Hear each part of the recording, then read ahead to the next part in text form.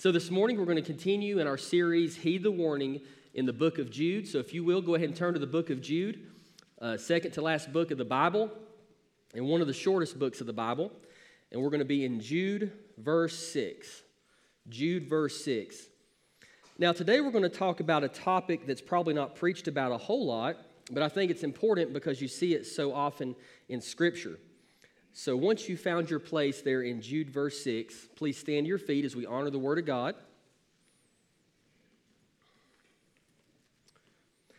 Beginning in verse 6, "And the angels who did not keep their own position, but abandoned their proper dwelling, he has kept in eternal chains in deep darkness for the judgment on the great day." Let's pray. Lord God, we are thankful for your word. Lord, we're thankful for this small book in the Bible called Jude. We're thankful, Lord, for your earthly half-brother who penned this through the inspiration of the Holy Spirit. And Lord, as we know it's a small book, it contains so much truth, so much that pertains to us in this day and age. Lord, we know the Bible is a living book. It's the living word. It's your very own words, God. And Lord, we know that Jesus is the Word who's from the beginning, the Word who became flesh. And Lord, when we read your word, we are literally reading and learning about your very character, your characteristics, who you are, and what you have deemed as moral and objective and true. So God, today as we look at your word, I pray that you would give us wisdom, give us strength, encourage us today, God, in our faith, and help us also to beware, Lord, of what can happen in our lives when we take you off the throne and we place ourselves on the throne. We ask all these things in Jesus' name. Amen. You may be seated. So, just by a show of hands, how many of you guys remember the show Touched by an Angel? Yeah, so most people in here. I think it probably didn't go off air until probably, 7, 8 years ago. Very popular show. It was one of those really feel-good shows. The whole show was about basically this angel who was getting messages from God and was working in the lives of different people. In other words, this angel was communicating a message to people in their particular circumstances in life. So today we're going to talk about angels. And in particular, we're going to talk about the angelic rebellion that Jude verse 6 mentions. It's no secret that humanity has been interested and at least curious about angels for centuries. If you think about many of the statues from ancient times, a lot of those are statues of angels. If you think about many of the decorations even that we use for Valentine's Day, those are a lot of times pictures of what humans deemed as angels and what angels might look like. Angels are seen in a lot of movies and in a lot of thoughts when it comes to biblical ideas. And, a lot of times when you see Renaissance art, sometimes you'll see angels present in that. So angels obviously have been a very important part of human history and a very important part of Scripture for sure. You see angels throughout the Bible. Almost in every book of the Bible, you're going to hear or see something about an angel. So today as we continue our series in Jude, we're going to look at these angels, but in particular, we're going to look at this angelic rebellion, which composed of what we would call today as demons, and also Satan. So there's a few different things that I want us to look at. The first thing that I want us to do, though, is I want us to answer this basic question: what are angels? So we're going to look at verse 6 there in the book of Jude, and we're going to just kind of break this verse down into three different parts. So in verse 6, it says, "and the angels." And I just want to stop there with that first part, "and the angels." So let's talk about what they are. It's hard to really understand and grasp what God is trying to communicate if we have some kind of blurred understanding of what an angel is. A lot of us are probably going to understand angels by what we've seen on movies, which basically means we're letting Hollywood define what angels are, which can be very problematic, as you all know. But I think it's very important that we let the Bible define what we're talking about. What does the Bible say about angels, and how are they used by God, and how do we see them in Scripture? The most notorious interaction with an angel is found in Luke chapter 1, which you don't have to turn there, but if you're taking notes, maybe you want to write that down, where we see the angel Gabriel, one of the very few angels in Scripture who actually have a name, telling Mary about the fact that she will give birth to Jesus Christ, the Son of God. We also see in Scripture the archangel Michael. He is also another angel that is named in the Bible, and he is seen fighting Satan in Revelation and arguing with Satan in Jude 9. So Michael is seen as more of a warrior-type angel, whereas Gabriel would have been more of a messenger-type angel with messages sent from God. The only other angel whose name we know in Scripture is Satan, or as he was probably known before being cast out of heaven, Lucifer. So now that kind of gives you an idea of some angels in Scripture. Now understand that there are also many other angels in Scripture that are not named, that we hear mentioned in biblical narratives and biblical stories. But those are the three most prominent that I'm sure you've heard of: Michael, Gabriel, and Lucifer.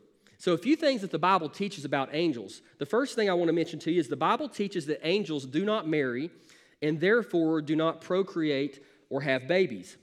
And if you're taking notes and you want to just write these references down, maybe for you to check out later, Matthew 22:30 says this: "For in the resurrection they neither marry nor are given in marriage, but are like angels in heaven."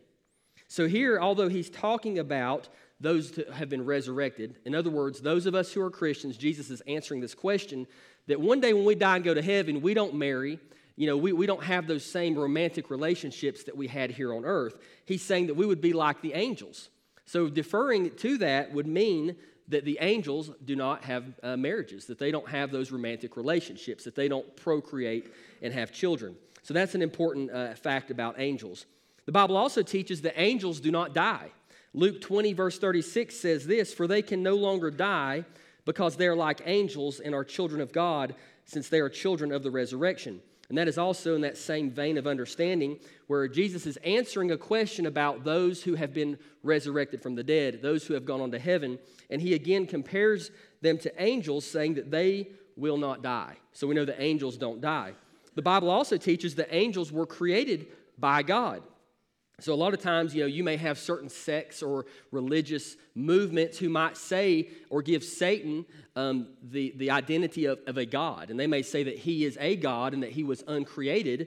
And they believe in what's called dualism, which says there is an equal balance of good and evil in the universe. And for that to happen, you've got to have a great good God and a great bad God. And there's some who would try to say Jesus is that good God and Satan is that bad God. But again, we're not even on the same playing field at this point. When we talk about Jesus, we're talking about the Creator God who made all things by the speech of his mouth, whereas Satan is simply a created being who was created by that same Jesus. The Bible teaches in Psalm 148:5, "Let them praise the name of the Lord, for he commanded and they were created." And that is talking about the angels there in the 148th Psalm. The Bible also teaches that angels actually do have wings. Now, I've thought in the past that, okay, that was just like a human construct, that humans have placed wings on angels, but the Bible actually does teach that angels have wings. In Isaiah chapter 6, verse 2, it talks about the seraphim, which were a particular group of angels, a particular created group of angels that had a particular job in heaven. And in Isaiah 6:2, the Bible says seraphim were standing above him. This is in one of Isaiah's prophetic visions. They each had 6 wings. With 2 they covered their faces, with 2 they covered their feet, and with 2 they flew. So angels have more than 2 wings. That's probably the only inaccuracy when we see angels with wings. The seraphim actually had 6 wings. Ezekiel chapter 1 teaches of another group of angels called the cherubim. And these angels had 4 wings. So when you think about that, you understand that, wow, there is a certain level of truth to what we've always believed about angels, maybe just not exactly that. When you try to begin to picture the descriptions of these angels, you begin to think of just some kind of a creature that you really can't explain. I mean, just the beauty of its creation and the uniqueness of how God created them. And then when you realize that the angels were created, the seraphim and the cherubim were actually created to dwell in the presence of God. Their job and their purpose was to protect the holiness of God, to praise God, to worship God, and to dwell in his presence. So when you think about a creature that was created to do just that, then you can start to realize why God made them so beautiful and so unique and so unexplainable. In reality, there's really nothing in the created order of earth that we can even imagine that would compare to what an angel would look like. The Bible also teaches that angels have free will, and this is found in 2 Timothy 2:26. It says this: "Then they may come to their senses and escape the trap of the devil, who has taken them captive to do his will." And that's a very important thing to remember, that angels indeed have a free will. In many ways, like us, they can choose what they do. And we're going to see a very important choice that they made sometime in the past that affected greatly many of their destinies. Colossians chapter 2, verse 18 says this, "Let no one condemn you by delighting in ascetic practices and the worship of angels, claiming access to a visionary realm. Such people are inflated by empty notions of their unspiritual mind." And that's found in Colossians 2:18. Now, I put that in there for this purpose. There are some people, as they study about angelic beings and they study about demons, that they begin to worship those angels and those demons. You'll even find some people who try to talk to angels and demons. I want to tell you that is very dangerous.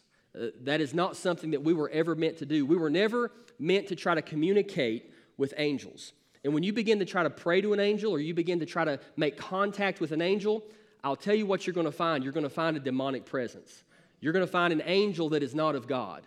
There are angels out there that will communicate to you, and I will not deny that. And I think we see that in our culture today. A lot of people who are very dark in a spiritual sense. A lot of people who commit some of the most heinous and vile crimes.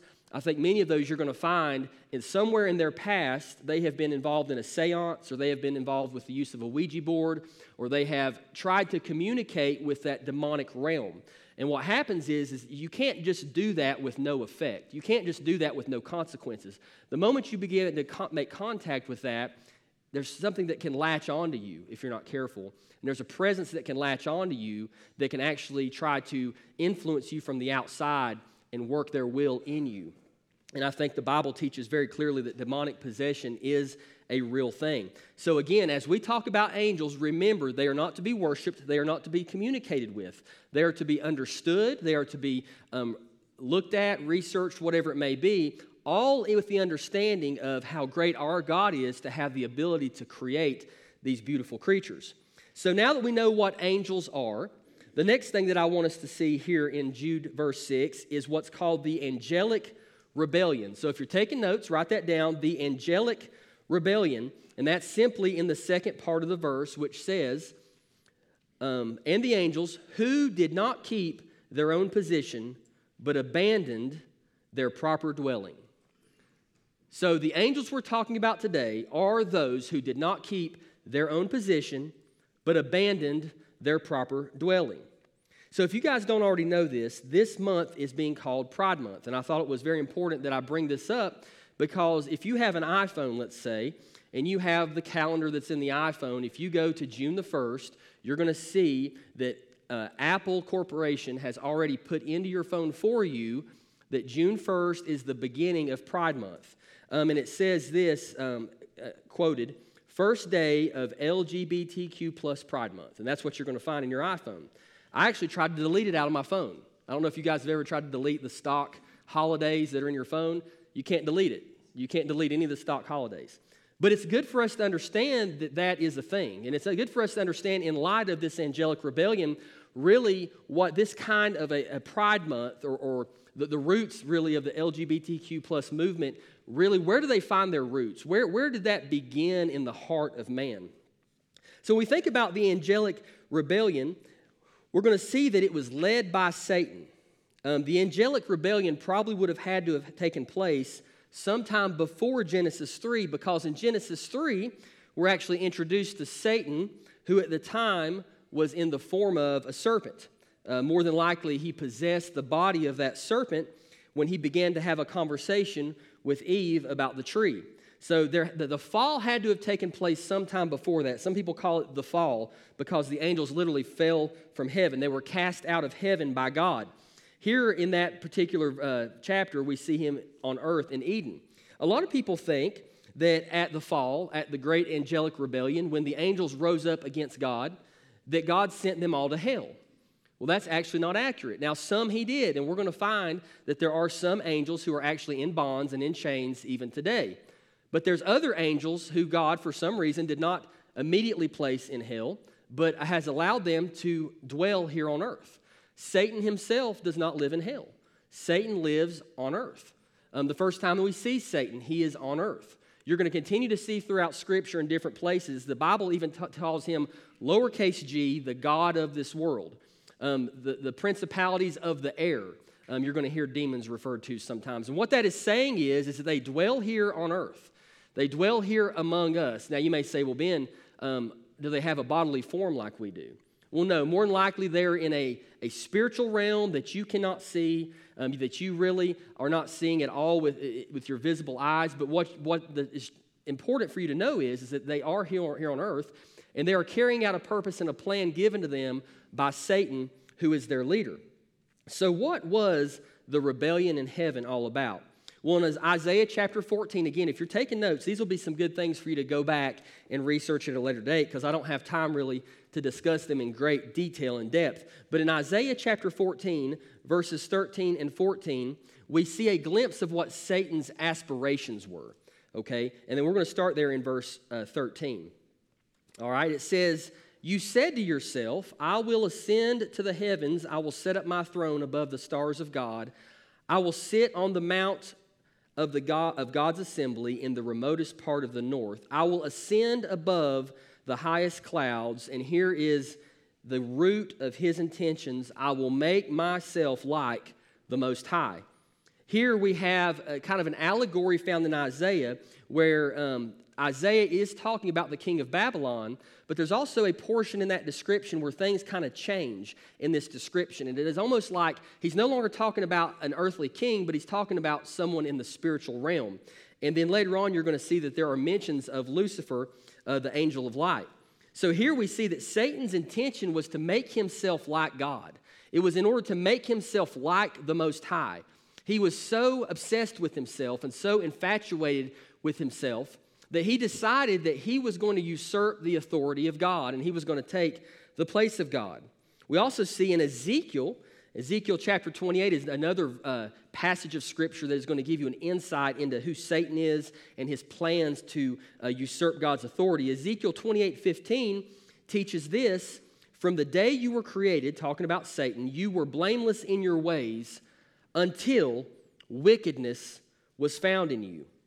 The nature of Satan's sin is found in 1 Timothy 3:6. Again, if you're writing these down, 1 Timothy 3:6, and this is what it says: "He must not be a new convert," talking about the qualifications of a pastor, "or he might become conceited and incur the same condemnation as the devil."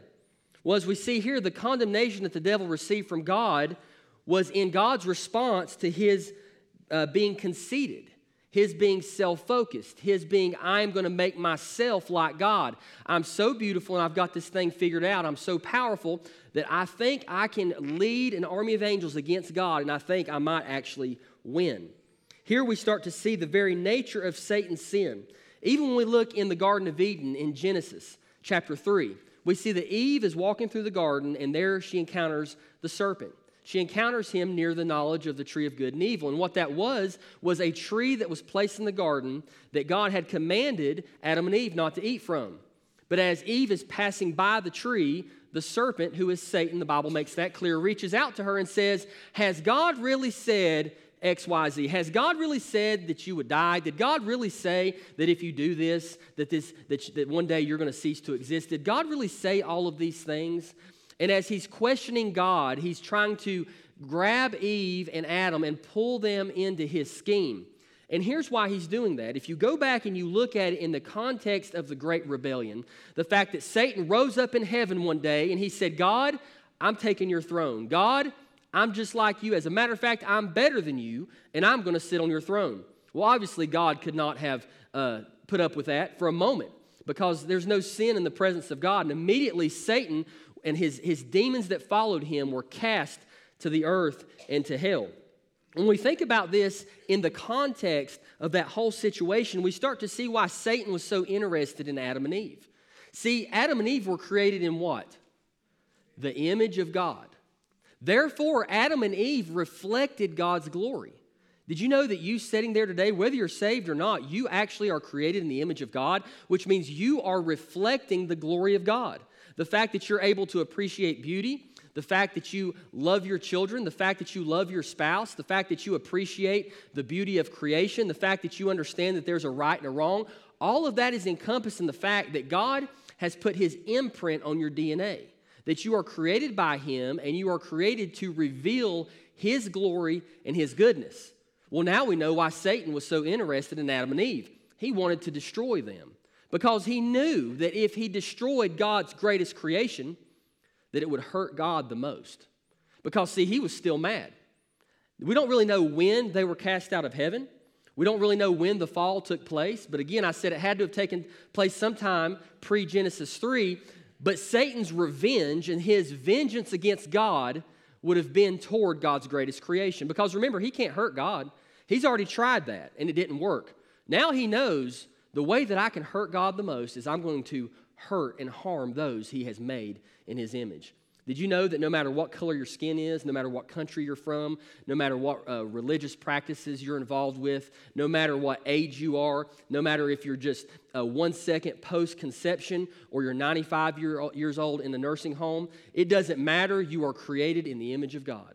That you have eternal value because God made you. You have eternal value because God spoke you into existence and he made you special. See, the animal kingdom, they can't make a claim to the image of God. The trees, they can't make a claim to the image of God. Outer space, the most beautiful star you'll ever find in the sky cannot make the same claim that you and I can make. The Bible says that only man was made in the image of God. Only we were made specifically to reflect the character and the glory of God in that special way. Well, the best understanding in Scripture that we have, so you're probably saying, okay, Ben, I understand these peripheral details. I understand kind of how all this came about. I understand the heart of Satan when this happened. But how do we know that a third of the angels were cast out of heaven? How do we know there was actually a war in heaven? How do we know that all this actually took place?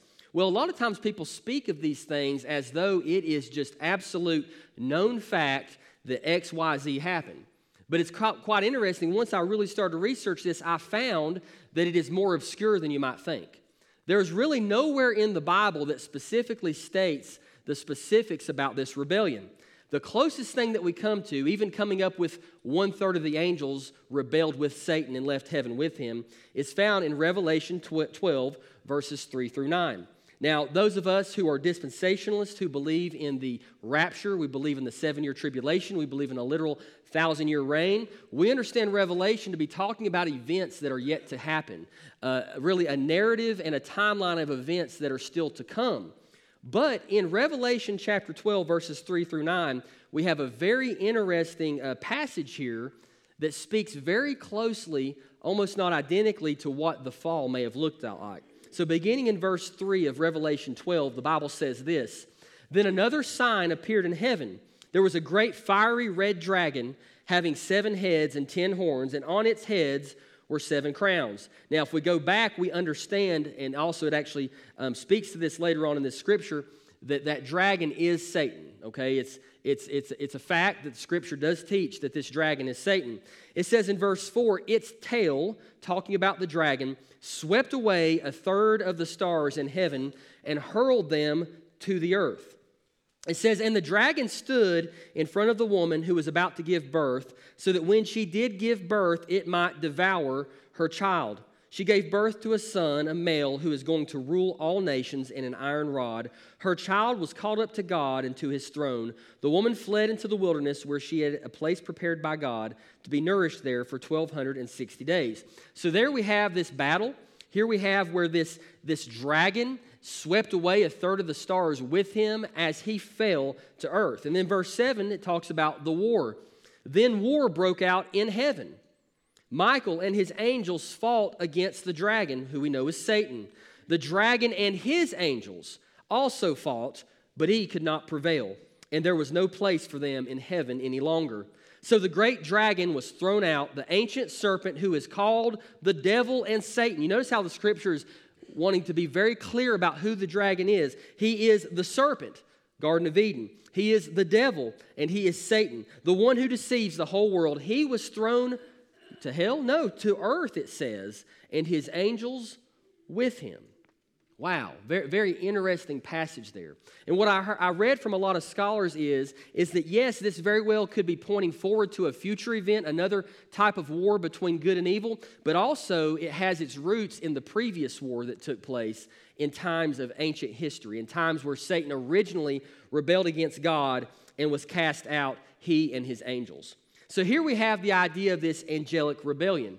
Here we understand how there came about demonic evil. Here we understand how there came about actual sin. Did you hear what we read earlier? It says that there was wickedness found in Satan. Now, there's a lot of people who are going to argue, and they're going to say, well, if God created Satan or God created Lucifer, even though he created Lucifer perfect and holy and without sin, because Lucifer, one of his creations, sinned, therefore God must be the creator of sin. Well, that's false, because if you understand the nature of what free will is, you understand that when God gives a creature free will, he does not influence that creature's will. He does not make that creature do something that creature does not want to do. So if Satan, as the Bible teaches, indeed has a will, then sin was actually created. Sin was actually began in the heart and the will of Satan himself. So Satan is actually the beginner of sin. Satan is actually the forerunner of all sin that we see that has plagued the earth today. Satan is the one that introduced sin into the human race. Satan is the one that brought about the curse from God upon the human race when Adam and Eve disobeyed God and ate of the fruit. But he was really only acting out of anger and vengeance because of what had already happened to him. See, Satan is not one who wishes to repent. He never will repent. As a matter of fact, the Bible does not teach that Jesus died for the angels. In other words, when an angel sins, the angel has no hope. When an angel sins, they can't turn back. They have crossed the line that they'll never be able to go back across. So as human beings, we see the fact that we're sinners, and yet God sent his son to die for us. Now, there's a lot of you, and believe me, I know you, and I've seen you, and you're pretty ugly. Amen? Look at Levi smiling like I'm talking about him. Levi, I wouldn't call you ugly. You know better than that. But listen, God thinks more highly of you than he does the angels. God loves you more than he loves the angels. Because remember, he didn't send his son to die for the angels. He sent his son to die for you. And that is an absolute amazing truth that I'll never be able to fully fathom. And I think mostly it's because I know me. I know where I've been. I know what I've done. And to think that a perfect God, the creator God who doesn't need me, saw fit to send his only begotten son for me. Jesus bore my sin on the cross. Jesus died a criminal's death that I should have died. It's absolutely mind-blowing. But here, Satan has no hope. Satan has no way of ever making this right. And I think that really incites his evil and his wickedness even more so.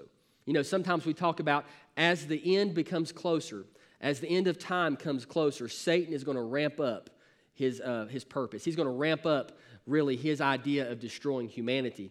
And that's why we as Christians, you know, as I was talking about Pride Month and as I was talking about the fact humanity is adopting Satan's plan. Humanity is adopting the sin of Satan himself. You know, I was talking about the root of the Pride Month. You find the root of Pride Month in the angelic rebellion. You find the root of Pride Month when Lucifer looked at God and said, I am better than you, I'm more powerful than you, I'm more beautiful than you, and I'm going to take your throne. Today, the Pride movement is no different. As people say, you know what, yes, I was born a girl, yes, I was born a boy, but today I'm going to be the opposite. Today, I am going to have a different identity, and I'm going to even make you call me by my proper pronoun. They are committing the exact same sin that Satan committed. They are looking at God and they're saying, God, I know more than you know. God, I'm better than you. And God, I reject your truth. God, I reject your power. God, I reject your authority. And that is something that we even need to teach our children about. As they encounter that in school, as they encounter that online, as they encounter this idea of Pride Month and this idea of the lesbian, the gay, the bi, all that different stuff, that agenda, we're going to have to teach our children that that is contrary to the Creator, that that is a position that is taken just like Satan took, in contrary to what God wants for each of us. The Bible teaches in the very first few chapters of the Bible that God created man in his image. He created them male and female. And then the very next few verses mention the command that God gave Adam and Eve. And what does it say? It says, be fruitful and multiply. Be fruitful and multiply. Now, that's not to say that every couple must have children, because I know there are many circumstances that go into that. I understand that, and that's not at all what I'm saying. But it's impossible for the human race to engage in a command that God gave unless there is marriage between one man and one woman. Two men cannot fulfill that command. Two women cannot fulfill that command. And you say, but Ben, what about their feelings? Well, listen, we all have feelings.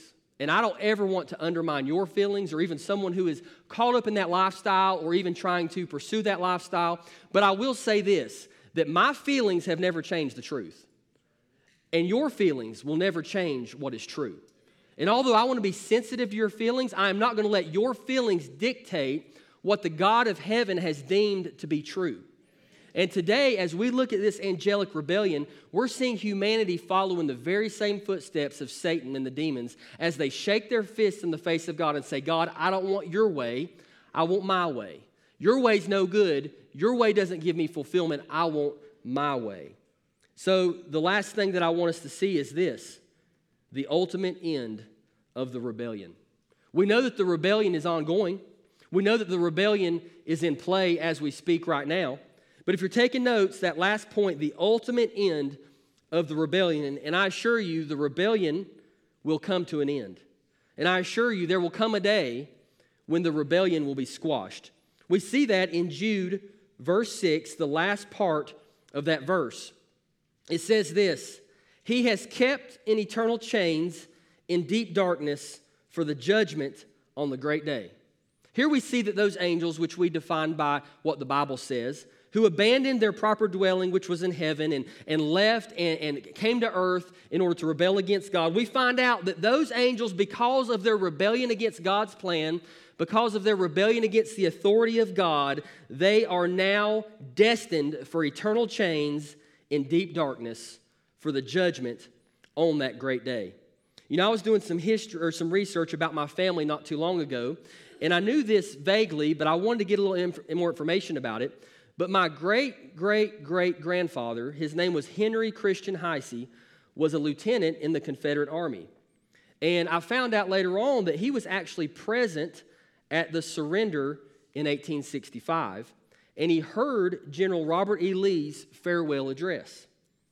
Well, there's two different things there that we find, and I know because of our heritage, there's a lot of us who are very sympathetic to the Confederate cause because our ancestors were very involved in that, and there was some good that came from that rebellion against the federal government back in the 1800s. But there is something that we have to be sure of and we have to understand is that the rebellion was squashed. The rebels lost. There was no way forward for the Confederacy. And because of that, obviously my great-great-great-grandfather was present at a surrender where he actually acted as a captain of his company when the surrender took place and was present when General Robert E. Lee gave his farewell address. But in the same way that the Confederacy lost, that the rebellion was squashed, did you know that the rebellion of the angels will be squashed ultimately?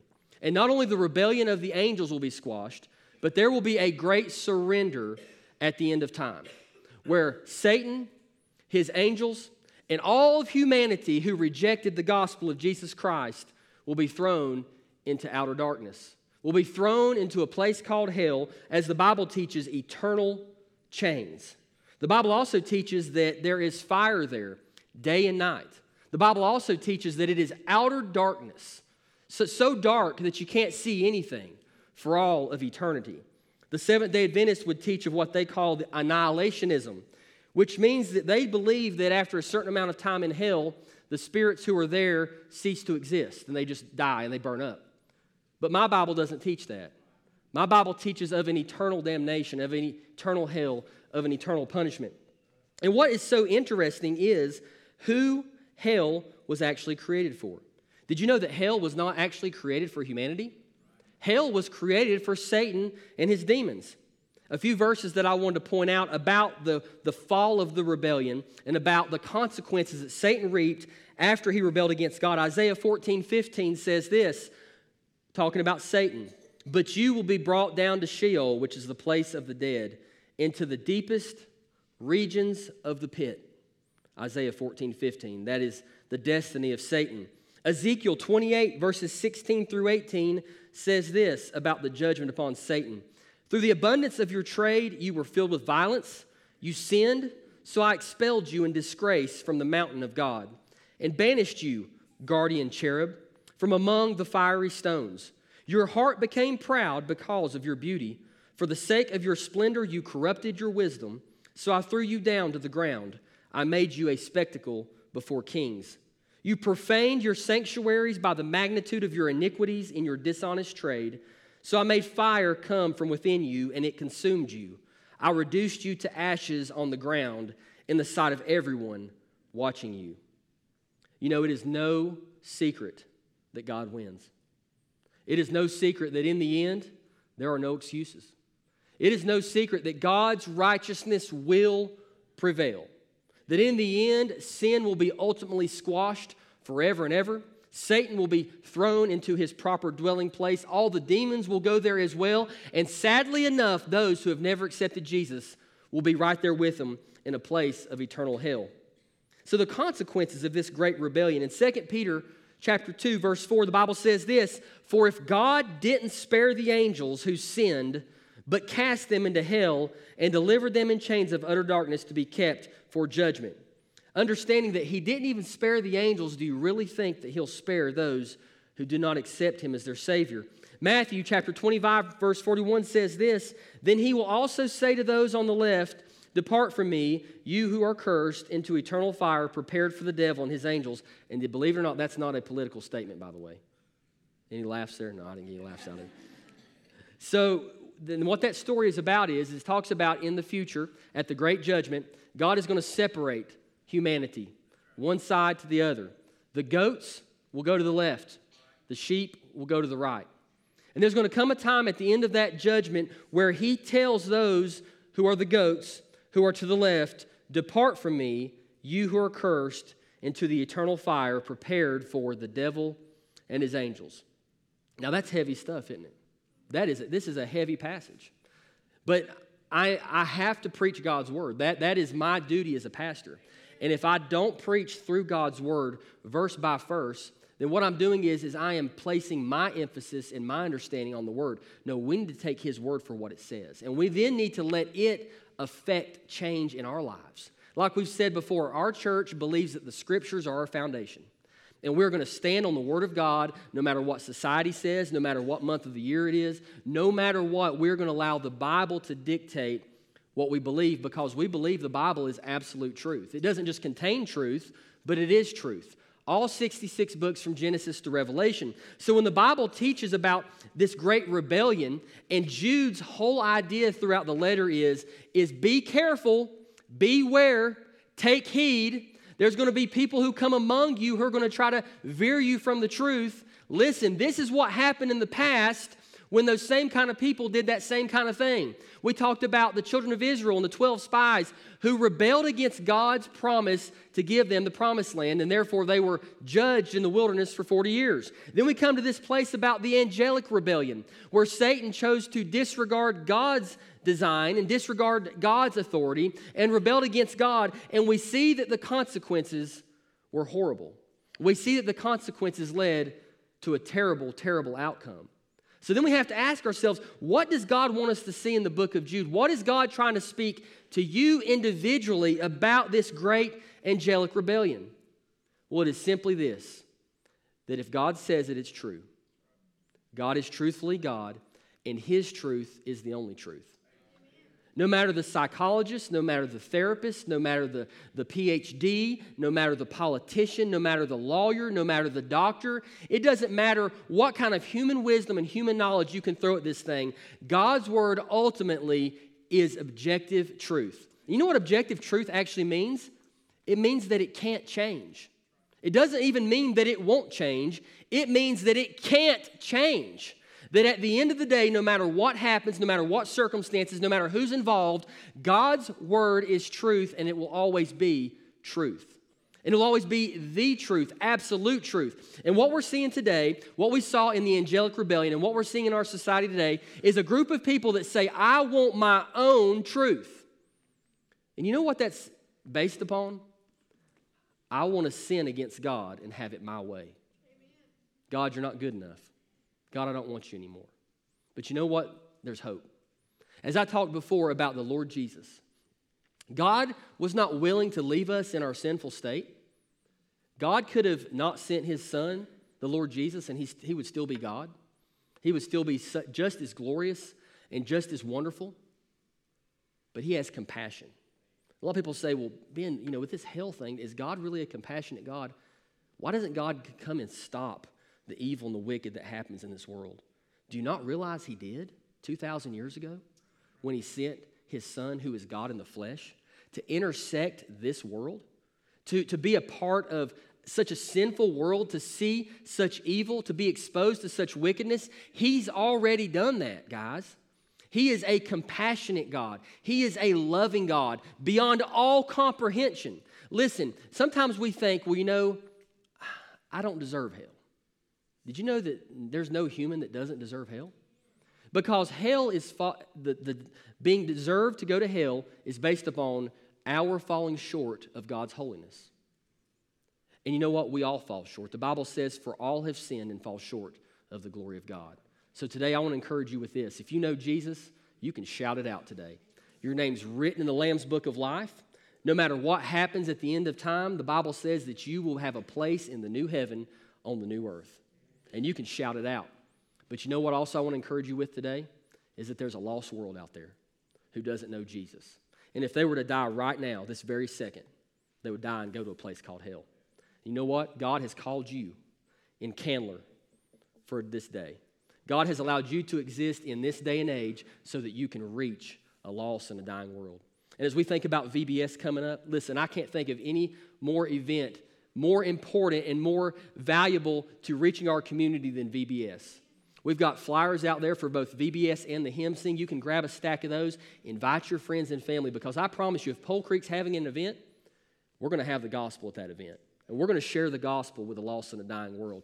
You have the opportunity to take part in reversing someone's destiny from an eternity in hell to an eternity in heaven, based upon the grace of our Lord Jesus Christ, based upon the blood that was shed for you on the cross. This morning, you may be here and you may say, Ben, I've never been saved. Ben, that's heavy, and I'm under conviction right now. Well, the Bible says that today is the day of salvation. Now is the accepted time. You don't even have to go home first and think about it. But if you feel the Holy Spirit leading you to accept Jesus, you can do that this morning. Here in a little while, we're going to have a time of altar. You're welcome to come up and receive counsel from any of our pastors. You can also sit right there in your chair, and the Bible says that whosoever shall call upon the name of the Lord shall be saved. The Bible says that if you confess with your mouth that Jesus is Lord and you believe in your heart that God raised them from the dead, you shall be saved. You can call out to the name of the Lord Jesus today in your very chair, and you can say, Jesus, I'm not sure if I know you or not, but one thing I do know is that I'm a sinner, and I believe that you died for me and that you rose from the dead. And based upon that, Jesus, will you save me?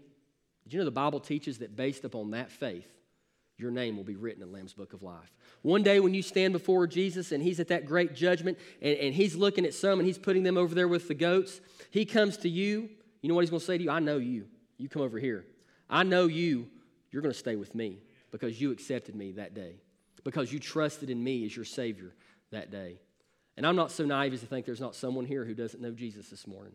And I would love nothing more than for you just to give in, just to submit. Don't be like Satan and the angels. Don't be like this pride movement today where your pride is swelling up and you're lashing out against God. Just submit. Fall to your knees. Say, God, I'm done fighting it. I just want you. And I promise you, he'll save you based upon the authority of this objective word of God, the truth. He will save you. Let's pray.